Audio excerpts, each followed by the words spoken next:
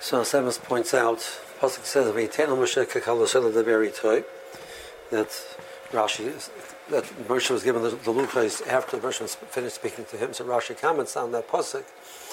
It was given to him as like a kala. Kol b'myoyim Moshe Rabbeinu was loimed b'shechech. He would learn, he would forget. Until Hakadosh Baruch Hu gave it to him like a matana. The Rashi's second pshat is like a kala that has the many different types of adornments. The Torah has many sworn, etc. But the first pshat is that through Moshe Rabbeinu learning and forgetting, he finally got it as the kala. Since Vasemis points out that the Roshim could have given it to Moshe Rabbeinu as a kala without all that effort. If he's going to end up getting it as a kala, just as a matana, without his efforts, so why did he have to work so hard beforehand? So the pshuto of Kekalo Soy is he was totally depleted. Like he was much a kiloyan of the item is totally depleted, it's ended. Moshe Rabbeinu exerted himself to the nth degree, to the final amount, the full amount that he could do.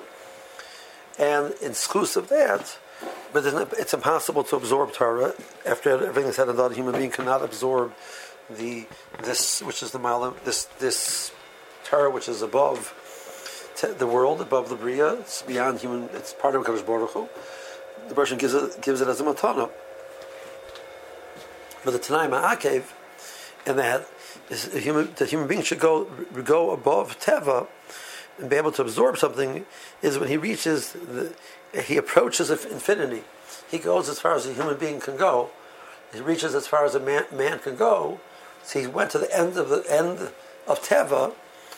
At that point in time, the Russian picks you up and takes you l'malam from the Teva. We want to connect to Kadosh Baruch Hu, to have nisim. When we do as much as we can, the Russian will do the rest. So this is, in that sense, any type of avodah that we have, a person always needs Siyata D'Shmaya, always needs Kadosh Baruch Hu's help. There's no such thing as a person accomplishing on his own. Shabbos is given to us as a matana as well.